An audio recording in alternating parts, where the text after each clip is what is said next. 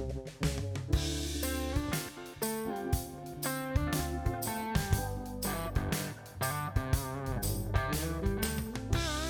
right, welcome to Faith and Culture Now. Today we are going to be talking about some fun topics, and I'm your host, Scott Schiffer, and I'm joined today by Scott Higginbotham and Bethany Sundstrom-Smith. So thank you guys for being here. Thank you for having me. Thank you. Yeah. Bethany has a THM from DTS, Dallas Theological Seminary, with a focus on media arts, and she currently helps digital entrepreneurs, helping them grow their businesses. She lives in Portland, Oregon, with her husband and her 2 young boys. And Scott is a pastor of Temple Baptist Church in Amarillo, Texas. He graduated from Southwestern Seminary with his MDiv, and he loves his wife and his 2 little girls. So Bethany, you've got 2 boys. Scott, you've got 2 girls. And I have 4 daughters. So, Oh, wow. I'm outnumbered. Yes, very outnumbered. So I'm representing the boys. I know people always say, you should try for a girl. And I'm like, well, I know too many people who have like all boys or all girls that I'm like, there's no guarantee of that. Oh, yeah. So I have a friend who's a biologist, and she said to me a few years ago, statistically speaking, people tell you it's 50-50 each time, but the more you have of one gender, the more likely it is you'll continue having more children of that same gender. Anyway, just to throw that out there. That is not our main topic for today. Our main topics today begin with the idea of resting, which is something we don't do enough of having kids. Also is something we don't do enough of because of the way that our culture focuses on work and the reality of just the work situation and capitalism. So Bethany, what's kind of what you want to bring to the table on this one? yeah, so this was the topic I brought up, and just kind of thinking through some of the questions that are going on today about how to work with COVID. So many people are working at home now, and that's just really changed the dynamic of, are they working 40 hours a week? How does that work out? That type of thing. And thinking about some of the other questions like minimum wage, I know is coming up a lot. And just all of those, I feel like, do really come back to this idea kind of like, how much should we work? Do we have to keep working? Should we work 100 hours a week or 2 hours a week? You know, like, how do you balance all of that? And I think it comes back to, as Christians, how we view this idea of rest, and also how we view how valuable or where a person gets their value from, right? Like, especially in a capitalistic society, we tend to think, oh, the more you do, that's how you prove your worth and how valuable you are, right?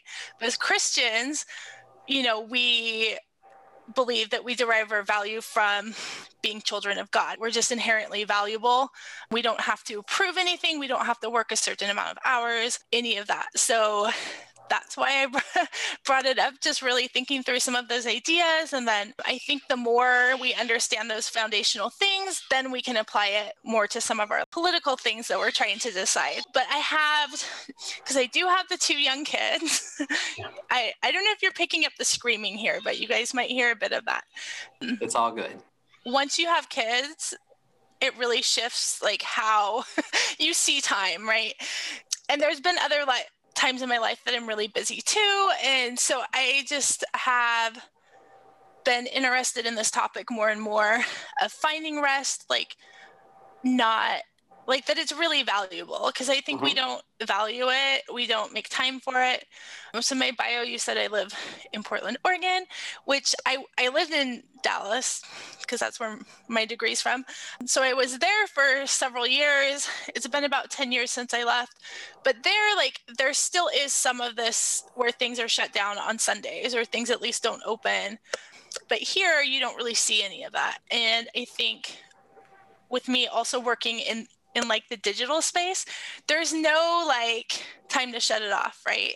I think that just being in the digital space, it brings up a whole nother issue of rest, and that is when we're not at work, we're on our phones, we're on our computers, and we're on our televisions or other things of that nature. It's like, when do you turn that stuff off to rest? I saw or read an article a couple years ago. There was a company in California that they decided to make every weekend a 3-day weekend. And they noticed that their productivity between employees boosted like 100%. It doubled their productivity, letting everybody have an extra day off for the same pay. And it's because people felt like, okay, I've got a 3-day weekend coming up. I'm going to get buckled down. I'm going to get everything done in 4 days instead of 5. The people that were running the company said, we'd really like to make this more of our cultural tradition, especially in a country where the world is getting smaller and people have so many other things vying for their attention. If people feel valued at their job, feel respected at their job, also feel like they can have time for family and other things, they're more likely to be better at being productive in their job during the time that we actually have them. And so that's, of course, before COVID hit. Now you see people working from home. You see a lot less need for people to travel for meetings. Like we're all 3 hours and hours away from each other. And here we are having this live meeting right now. Mm-hmm. So the idea of needing to travel for work and be gone for work and away from your family for work, I think all that's sort of up in the air at this point. Like, do we really need to do things the way we've been doing them? Yeah. And I'm not sure that the pandemic has done any help for us in terms of how we view the space for rest in the midst of work. Because like you say, so many people are now working from home. That work and office line has so completely blurred. And I know that as a pastor, because my wife is constantly on me, when I come home in the evening, turn off your phone, get off your phone. Somebody texts you, you don't have to respond to them right now. We can carry our office in our phone or our place of work on our phone. And so that, culturally things were already sliding that way. The pandemic has already made things more difficult in that regard. Yeah, I think we just need to. I've had some jobs before where they've been very like, you need to leave your work life or your home life at home. Mm-hmm. And I'm like, it makes more sense to me to think I need to leave my work life at work, because you can't really just separate out. If something bad happened at home, your grandma died or something, you can't go to work and just be like super productive, right? So I think it goes into all of that, just giving people space for it. But yeah, like working, having everything on your phone, and you just have to set these boundaries. And I think practically, just being really strict about some of those. I am not good at that at all. So it's just an interesting thing, like the way culture is moving that way. And like it's not sustainable how we're doing things right now. It's not healthy. Yeah, certainly. Many people have a hard time saying no. Yeah. And so, when it comes to your employer saying, can you do this? Can you do this? Next thing you know, you've got 3 hours of work to do at home after you leave the office, if you're in the office, or if you are at home and working from home. You don't really work 8 to 5. You're sort of working from when you get up till when you go to bed, and even if it's sort of on and off. I think that the idea of leaving work at home or home at work, vice versa, whatever, it's this idea of compartmentalization. And when we compartmentalize our lives, we're being asked to sort of put aside who we are here while we're over here. And in reality, we should be a whole person. We should be integrated in everything we do.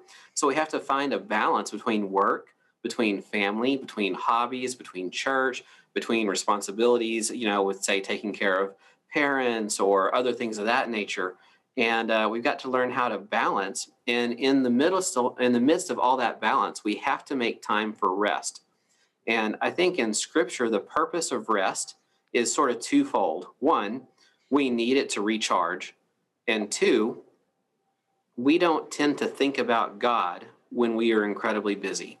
And part of the idea of resting in the Old Testament, having a Sabbath, was so you could specifically take time to think about God and worship God. And so as Christians, we have to make time to rest, to recharge, and to focus our attention on God, who gives us the energy and strength that we need to go back out into the world as Christians and live doing all the things that we're called to do: work, family, kids, sports, whatever else, right? And I think, just pastorally, I think it's interesting that because God has made us, he also inserts this command for rest, because I think he knows that we would work ourselves to the bone or work ourselves into complete oblivion if we were not told every now and then, somewhat humorously, if I can quote Psalm 23, sometimes it's important that he makes us lie down in green pastures. I think that's a necessary discipline for us so that we don't burn ourselves out. Well, and I think it is important to take the time to, worship and reflect on God, or however you want to say that. But all of us having some experience in ministry, we also know that can turn into just doing a lot of work, right? Hmm. So it's like I'd go Yeah. to church on Sundays, but I have all these responsibilities and I'm doing this, and maybe I can't even be in the service because I am helping out in Sunday school or I'm doing all of these things. So I think it is really important to even look at those times that we think maybe we're resting or we're doing something a little different than, say, our normal job. So I think like one thing for me I'm trying to do is like actually find times to just rest, like not have anything I have to do. If I have a hobby I want to do, or if I have whatever, I can do that. But just really, because I'm a very like, go, go, go. I want to do all these things. And it's like I turn my hobbies into my jobs or into like ministry volunteer things or whatever, right? I'm like, I need to just have this time, this space where like, because I do think you can hear God better that way. You learn more about yourself that way. You're just rested. Like you can't function as a whole person if you don't have actual rest. I mean, God even rests, right? So I think it's just a really important thing we're kind of missing missing in our culture today, and I hope we can find ways to get that more integrated as culture moves forward. Yeah, it's important. It's a necessary part of who God created us to be. And speaking of who God created us to be, Christians are creative. Christians take part in the arts. Christians tend to be involved in Hollywood, be involved in authoring books, other things. They also tend to consume culture, right? And consume the arts. So, Scott, you had a topic for us about the arts today. Sure. Yeah. I was reflecting a lot. I have been reflecting a lot on this question for several years. And the question in sum is if Christians are going to be involved in artistic expression, whether it's in film writing, production, whatever it's going to be, are there certain lines that Christians ought not cross? And part of the genesis of this question, it's been 17, 18 years that I've been thinking about this. I remember when I was growing up as a Christian in church, kind of the line of what was culturally acceptable for a Christian to consume in terms of, cinematic kind of stuff was the MPAA rating system. And so if a movie was G, then it was totally okay for Christian people to watch. But if a movie was rated R, then that's the land of darkness and you should never go there. And then about 2003, Mel Gibson makes this movie about Jesus called The Passion of the Christ. And it is very deservedly an R-rated movie. And, I think it gave a lot of people some pause to say, well, I mean, just saying that a movie is rated R doesn't necessarily mean that it is awful. And so the way this has morphed in my head is, where is a place? I mean, are there certain lines that Christians who are creative should not be engaged? I think we would agree that, obviously pornography is a place where Christians ought not to be involved. But are there other places? I mean, when Christians write things, is profanity completely supposed to be removed? If Christians are involved in telling a story, do we need to make sure we skate over, any kind of sexual issues, explicit or not? Should Christians be careful in the way that we portray violence? And so those are just some examples of some of those things that I've thought about. Yeah, I think those are important questions. It sort of makes me think of even like the issue of characterization and creating characters. I mean, are Christians limited in only creating Christian characters in their content? Are Christians open to create characters who are not Christians? And even if you have a Christian character, what if that Christian struggles with addiction? What if that Christian has a drug problem? Or what if this non-Christian character you create has a drug problem? How much of that do we sort of focus on in the work that we create, whether it be a novel or a graphic novel or even something for cinematic or television type purposes? So these are really good questions. And I think for me, I'm very interested in a good story. And I feel like on the flip side of your question, in much Christian art, stories have been sacrificed for cheesy Christianized principles and viewfinders for seeing things where you don't really get the reality of the situation, right? I think of this film I saw a number of years ago, something about maybe Through the Fire or something like that, It's a movie with Benicio del Toro, and he is a drug addict, and it has some just horrific, drug abuse stuff. And there's a time throughout the film where he's sobering up and going through withdrawal and all this kind of stuff. It's very real, and it's very hard to watch, but it also doesn't glorify any of that. And you want him, as you watch the movie, you want him to overcome this addiction. You want him to come out as a better person on the other side of this. And so, do you glorify the drug abuse? Do you glorify the violence, or do you use it for character growth, character development? Do you show it for what it is? Saving Private Ryan is a pretty gory movie, but it's probably one of the most realistic World War II Storm on the Beach at Normandy type films that's ever been done. There are older films that just don't really capture as much of the reality of the situation as that one does. The Bible doesn't really gloss over some of these human issues, and it captivates and highlights the disturbing nature of sin in all of its gory entrails. I mean, part of the reason why we don't tell the last third of the book of Judges to kids in Sunday school is because it's a pretty raunchy and debaucherous kind of tale as Israel slips into civil war. Even some of the stories that we hear from Genesis, I mean, we hear the Abraham, we hear the Isaac, we hear the Jacob stories, and yet somehow we forget that there are some fairly graphic kind of moments that the Bible doesn't gloss over. I think framing it as, are there lines we shouldn't cross, kind of sets up this, right? Like you were talking about with the right rating system, right? Yeah. It's not all cut and dry like that. So yeah, kind of like you guys have been saying, the way I look at it is, if you're involved in that, like my degree's in media arts, so actually that was kind of a bit of a focus, like talking about this stuff when I was in seminary. So I think it's about the story and what's the storytelling, and you absolutely have to have characters who are like not Christian, who are doing bad things in quotes, because it's not real if you're not having that. Like, it's not going to be an interesting story. It's not going to tell what we want to tell. So what we want to tell as Christians is stories, and they don't have to be explicitly so. That's something that Christians do a lot, right? Like, you want to tell a story about hope or whatever, and you make it so obvious that everybody's like, this is not real. So I think the more real you can make a story, so it's going to have all these elements of things that actually happen in life. So it may talk about sex, it may talk about violence. I think the ways you present those things may be different, especially with violence. Like, that's the one that kind of gets me some, that I don't think things need to be quite as violent as they're often shown. And with sex too, and with everything, there's always scenes in movies where I'm like, this is just like, why is it here, right? Yeah. You shouldn't ever be asking, why is this scene here? Or that was just too much of whatever, right? I mean, it's not a good Are we showing this because we can? Or are we showing this because it adds to the story?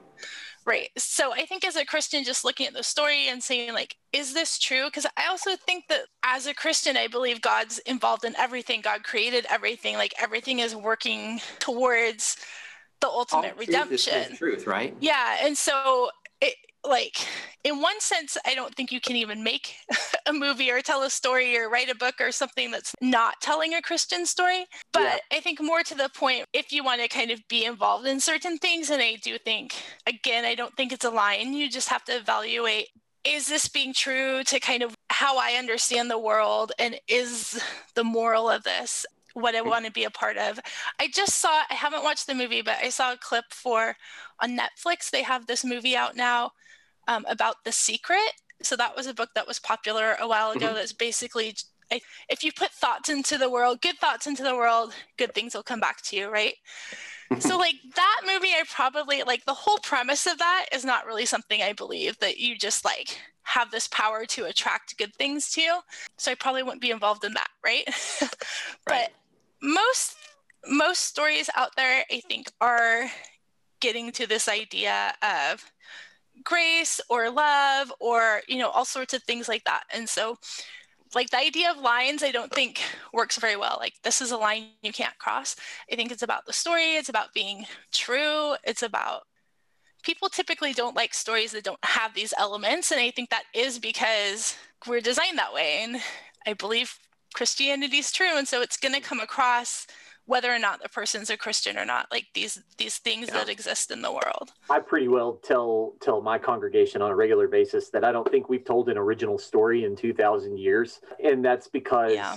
the stories that we tell often reflect gospel truths. And even people who aren't Christians somehow end up telling these kinds of stories that reflect gospel truths, even when they don't mean to. And I've found that that's been a great leveraging tool for helping people think, sharpen, and then ultimately even talk about their faith. And how does that reflect in the stories that we tell? This reminds me of the book by Francis Schaeffer, Art in the Bible. And in the book, he says there are 4 kinds of artists. There are artists who know God's truth and reflect it in their work. There are artists who know God's truth and don't reflect it in their work. There are artists who don't know God's truth but still reflect it in their work. And there are artists who don't know God's truth and don't reflect it in their work. For me, I think that as long as we're not glorifying evil, I think that it's something we can participate in. And I think that the rating system is helpful and good. There's things that I would show my 6-year-old that I wouldn't show my 2-year-old. There's things I would show my 10-year-old I wouldn't show my 6-year-old. And there's things that my wife and I would see that we wouldn't show our kids. But it's a matter of maturity.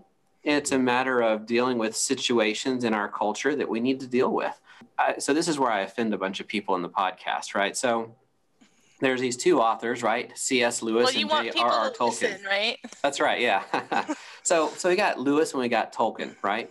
Lewis writes the Chronicles of Narnia, which is very much Aslan is Christ. It's very, each different character represents Christian principles or Christian people or Christian ideals. It's very overt. And then you have the Lord of the Rings trilogy, the Book of the Hobbit, and you have all these great Christian principles interwoven through it, but no character really represents a specific person or idea from the Bible because each character is their own character. And so, you sort of have these 2 ways of doing things here. And the Lewis way of doing things drives me nuts. I just don't like it. But the Tolkien way of doing things, I think, is incredibly good. But there are people on the flip side who love the Chronicles of Narnia, who think that this is great Christian illustration. And for me, I just would rather hear a good story where you got these principles interwoven throughout it. I often talk about how my favorite comic character is Superman. And I love talking about Superman because you can build so many bridges to the gospel and understanding the gospel through the character of Superman, who's the only son of someone who's sent to this earth, who is practically sinless, depending on what iteration of Superman you look at, who does everything he can selflessly for the people of the earth, gives himself for them, sacrifices himself for them. And he's just like Christ in that respect. And so I think that when it comes to art, you just sort of look at it and you go, hey, as a Christian, I want to be an actor. Okay, I'm married. So should I take roles that require me to kiss someone who's not my spouse? That's a personal decision that people have to make if they're going to be in that field. If you're going to be a writer, there's a good chance you're going to be writing on a show that other people are not all Christians. Mm-hmm. And that's okay. You've got to learn to work with them. You can introduce your ideas and principles just as they introduce their ideas and principles, and you work together. And in doing that, you help build a bridge to the gospel with those people. But for whatever we do as Christians, we have to take our own matter of conscience into perspective. And, there may be some shows that some Christians are okay watching and other Christians are not okay watching those same shows. And that's all right. I think that the true gospel leaves an openness to that so that it's sort of the idea of weaker and stronger brethren in the New Testament. Some things affect people differently. If something affects you negatively, you should probably stay away from it.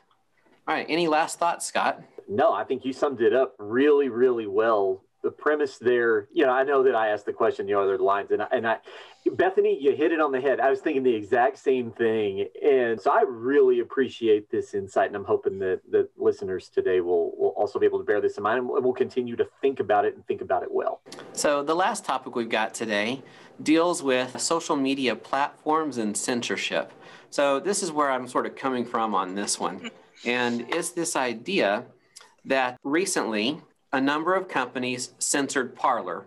Google took it off their thing, and then Twitter censored President Trump's account. And so Twitter said, well, we think that his statements are inciting violence and all this stuff. So the issue of free speech was brought up.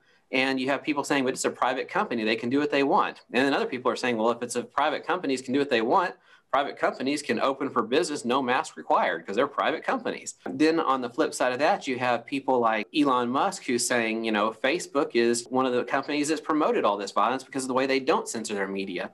You have the documentary, The Social Dilemma, that came out on Netflix a while back that talks about how the ads you see on Facebook cause polarization for people on different camps. You also have the idea of what constitutes free speech and the First Amendment and all this. If you have freedom of speech, but you can't use that speech to harm others, then how do we determine what's harmful and what's not harmful? Twitter leaves some accounts open that have ties to the Taliban. Well, why do they do that? Well, maybe they're not generating enough traffic for them to really pay attention to it. The president's Twitter account generates a lot of traffic. Everybody pays attention to that. And so you sort of have all these different things in flux. You have people on the political left saying that disinformation and hate speech is being protected if you don't censor it. On the political right, you have people saying that conservative speech is being censored. You have Jim Dennison the other day said, look, as Christians, what if some of our beliefs as Christians are considered hate speech by non-Christians? Does that mean we have to get ready for that to be censored on social media? And so anyway, there's a lot to talk about with regard to censorization. Bethany, what are some of your thoughts? So it is a huge topic, and I feel like there are a lot of different components to it, right? So that's what makes it a little bit of a harder thing to just come on here and discuss for 10 minutes. So I have a lot of background in digital marketing. I've ran ads on Facebook. I have used all the platforms for myself, for businesses, for churches, for a variety of things. So some of this to me is, oh yeah, this is just what has always happened. Like these companies are always kicking people off, censoring whatever from either side. I see it all the time. It's always been that way. And I think the general public maybe doesn't understand how much some of this has always happened. So I think some of that, there's that. Like when I was just running a Facebook ad for my business, and it was just about like a planning tool or something, and it didn't get approved because Facebook has all of these rules about you have to phrase things a specific way. Kind of like I think in it said like, you are the magic. I think that's what got it caught, right? Which I just meant like, it was just a fun thing to say, right? I didn't literally mean they're magic, but like Facebook rules kind of don't know that, right? And so they have all these things set up. So and most of it's done with AI. I mean, it's not even a person going, I don't like what she said here. Yeah, I think on the ads it is a person, but yeah, there's words and there's different things that are blocked just through AI and just through the algorithm. I mean, the algorithms are a whole other thing that algorithms make everything super targeted. So on any of these platforms, you go in and you see what you want to see. So it just confirms this bias. And so people who get to the extreme left or the extreme right, they go on there and they get the sense that, oh, this is what everyone's talking about. But really, it's very targeted for them. So that's one issue that's over here. Like kind of the more censorship that happened recently with President Trump, with Parler. I mean, that is kind of an interesting thing because especially in this country, we've not seen some of that happen on the level that it happened at. The president before has never been taken off a platform. So I think, yeah, it's just an interesting thing. I will say one thing that I, as kind of preparing for this, I was thinking about is that he chose to use his personal Twitter account, which when he became president, I don't know if people like remember this really, that was pretty controversial because it was kind of viewed like he should, I think it's at White House is probably the official account. And it was like, that's what you use when you're president. And I think that account, maybe Twitter would have looked at it and seen, well, that's the office of the president, so we're not going to take that down. And actually, Trump was able to still send out videos and things on that account. So he wasn't fully censored, right? But they did take his personal one down. So that may have had an impact on that decision. There's just so many things that go into play with all of this, right? And then as far as Parler and getting taken down from, like the app stores, and then actually from Amazon took them off their servers. So I think I actually went and I looked at an interview that the CEO of Parler did with Kara Swisher, and it's on the podcast Sway. It's through the New York Times. Mhm. But he's talking about how they were, and I don't know if you guys, I'd heard this talked about, but I hadn't heard it specifically, the way they were trying to monitor things that were going on and their rules around it. So I guess they just had users who applied to be, I forgot what they called them, kind of like the deciders if something needed to come off the platform. So if somebody reported like, hey, this seems too extreme, then there was a group of these 5 or 6 people. If they all decided it was bad enough, then it would get kicked off. But if they all decided it, or not all, I think like 3 out of the 5, which I'm like, there's a lot of things that I feel like just the random person on the street maybe isn't, especially when you talk about legalities, right? Like there's all these laws, because I deal with copyright law and what I do a lot, and a lot of people don't understand, like you can't just take an image from Google or whatever it is. So I think that may have had a lot to do with it. That's what I've heard. I don't know. I could ramble on about all of this for quite some time. It's just, it's a very deep issue, right? There's an inherent difficulty with freedom of speech in the sense that if a segment of the population isn't free, then none of us are actually free. I think that's a pretty solid maxim, I think, when we start thinking about this. So, you know, the ability of a government or an institution or a business to censor the speech in a privately owned kind of thing, I mean, then you're not, you know, it might be different for a private organization to censor the speech of its employees or people under it. That's different than the government coming along and saying, you can't say that, you can't say that. Those are operating on different levels. And you see that in a multiplicity of facets in our culture, not just in terms of like Twitter and that kind of thing, but also in terms of NFL players and professional athletes, you know, kneeling during the national anthem. And one of the things that I find most interesting is that a lot of censorship always, it's an outward thing. And pastorally, this is where I kind of come down on this, is that as Christians, censorship, although we don't like other people censoring us, there is a sense in which as Christians, we need to be self-censoring. You know, we say, wait a minute, this isn't going to help my neighbor, or this isn't going to help the cause of the gospel. And so I'm not going to say that, or I'm not going to thumb this out. So while part of me wants to say censorship is awful, the truth is, I think censorship is a necessary thing, but it ought to be more self-imposed than it is externally imposed, because that's just such a weird area.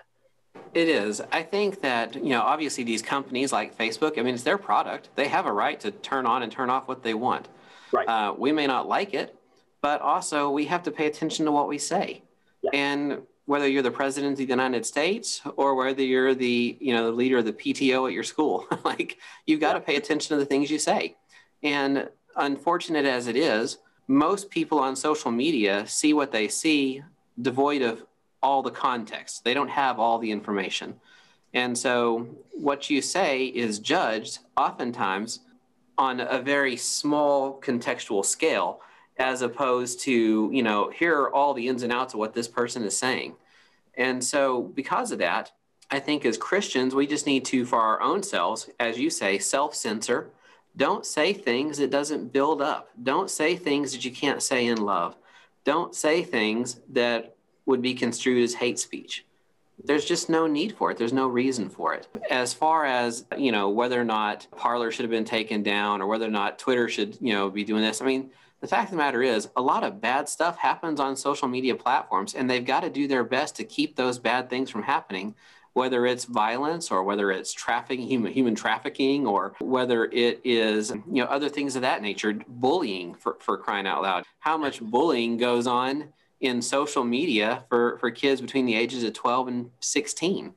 Isn't there a double standard just on that? The irony of this is, for the last 5-10 years, whatever, we've had this anti-bullying initiative, particularly on social media. That's what we've been calling for, is some censorship. You know, oh, hey, we've even put in an emoji or an icon on digital devices that if you see digital bullying, you can post this icon and let people know, oh, we can see this. So we've been talking about this for a long time. Maybe the issue is now we're seeing it less on a grassroots level policing and more on an institutional or even governmental level. I think what it comes down to is we're all okay with censorship until you censor something that we don't want you to censor. We're all okay with it until you censor something that I think is okay, right? Mm-hmm. And or in something reality, I said. Yeah. Well, I don't want them to censor this because that's what I agree with. Right. Well, should you agree with that if it's something that people think needs to be censored? Maybe you should, maybe they're wrong, but more than likely, if people are going, this needs to be censored because it's hate speech, we should probably think about what we're saying, what we're approving. I think that's probably the point to be taken away, because I do hear a lot of these companies are all run by liberals, they're all this, they're all that, and like, it's not true. Like, if you get to the point where like nobody's going to let you on their server and everybody's shutting you down, it's like you really need to think like, and maybe, you are facilitating the bullying. I do feel like is a term that people identify with more, because hate speech, that's kind of contentious. What does that mean? What is that? But bullying, that's a really good term. I'm glad you brought that up, because that's kind of what it comes down to, right? A lot of it's bullying that is getting taken off of these platforms, whether it's specific to a person or whether it's just kind of general about a category of people or whatever. And there's so much of that in the digital spaces. I also wanted to mention that people tend to behave differently online. Not everyone. A lot of people and specific segments definitely will say things online they would never say in person ever. Oh yeah. Internet courage is a thing. Don't do that. Like, if you wouldn't say this when your mom is in the room, don't post it online. I mean, you got it back to the self-censoring, and a lot of people just don't have that ability to do that, and so then it does kind of become this societal issue, and we run into that in ministry too, right? It's not just an online thing either that we run up against some of this stuff. People at your church will say things on Facebook that they would never say in your church, and I think from the sort of the more professorial side of things for me, the things that students will email and say to me that they would never say in the classroom to me. And I mean, not always disrespectful, but just, very casual, or, hey, what are you going to do about me, to help me get my grade up? I don't know, maybe turn your stuff in, but it's somehow on social media or somehow, in email, it's my fault that they have a low grade, not their fault. I mean, that kind of thing happens. And, I think even with our friends and our relatives, my goodness, your relatives will say stuff to you on Facebook through Messenger that they would never say to you while you're at their house or they're at your house, right? And so... is it fair to say that in everything we've talked about today, I mean, whether we're talking about, lines in media, or we've talked about the idea of rest, or even in this sector, we're talking about the needs of the person to take personal responsibility over their own kind of things. We like things to be polarized, black and white. We want them to either be right or wrong. And yet there's this spectrum that as people, we have to live in this space, and we have to figure out how does this genuinely work as the Spirit leads me. I think that is a perfect summary of what we've talked about today, Scott. So, in fact, I think it's so good, we might just close with it. Oh, man. Oops. So, no, it's great. It's great. So, Bethany, Scott, thank you guys so much for being here. And we'll see you guys next time on Faith and Culture Now.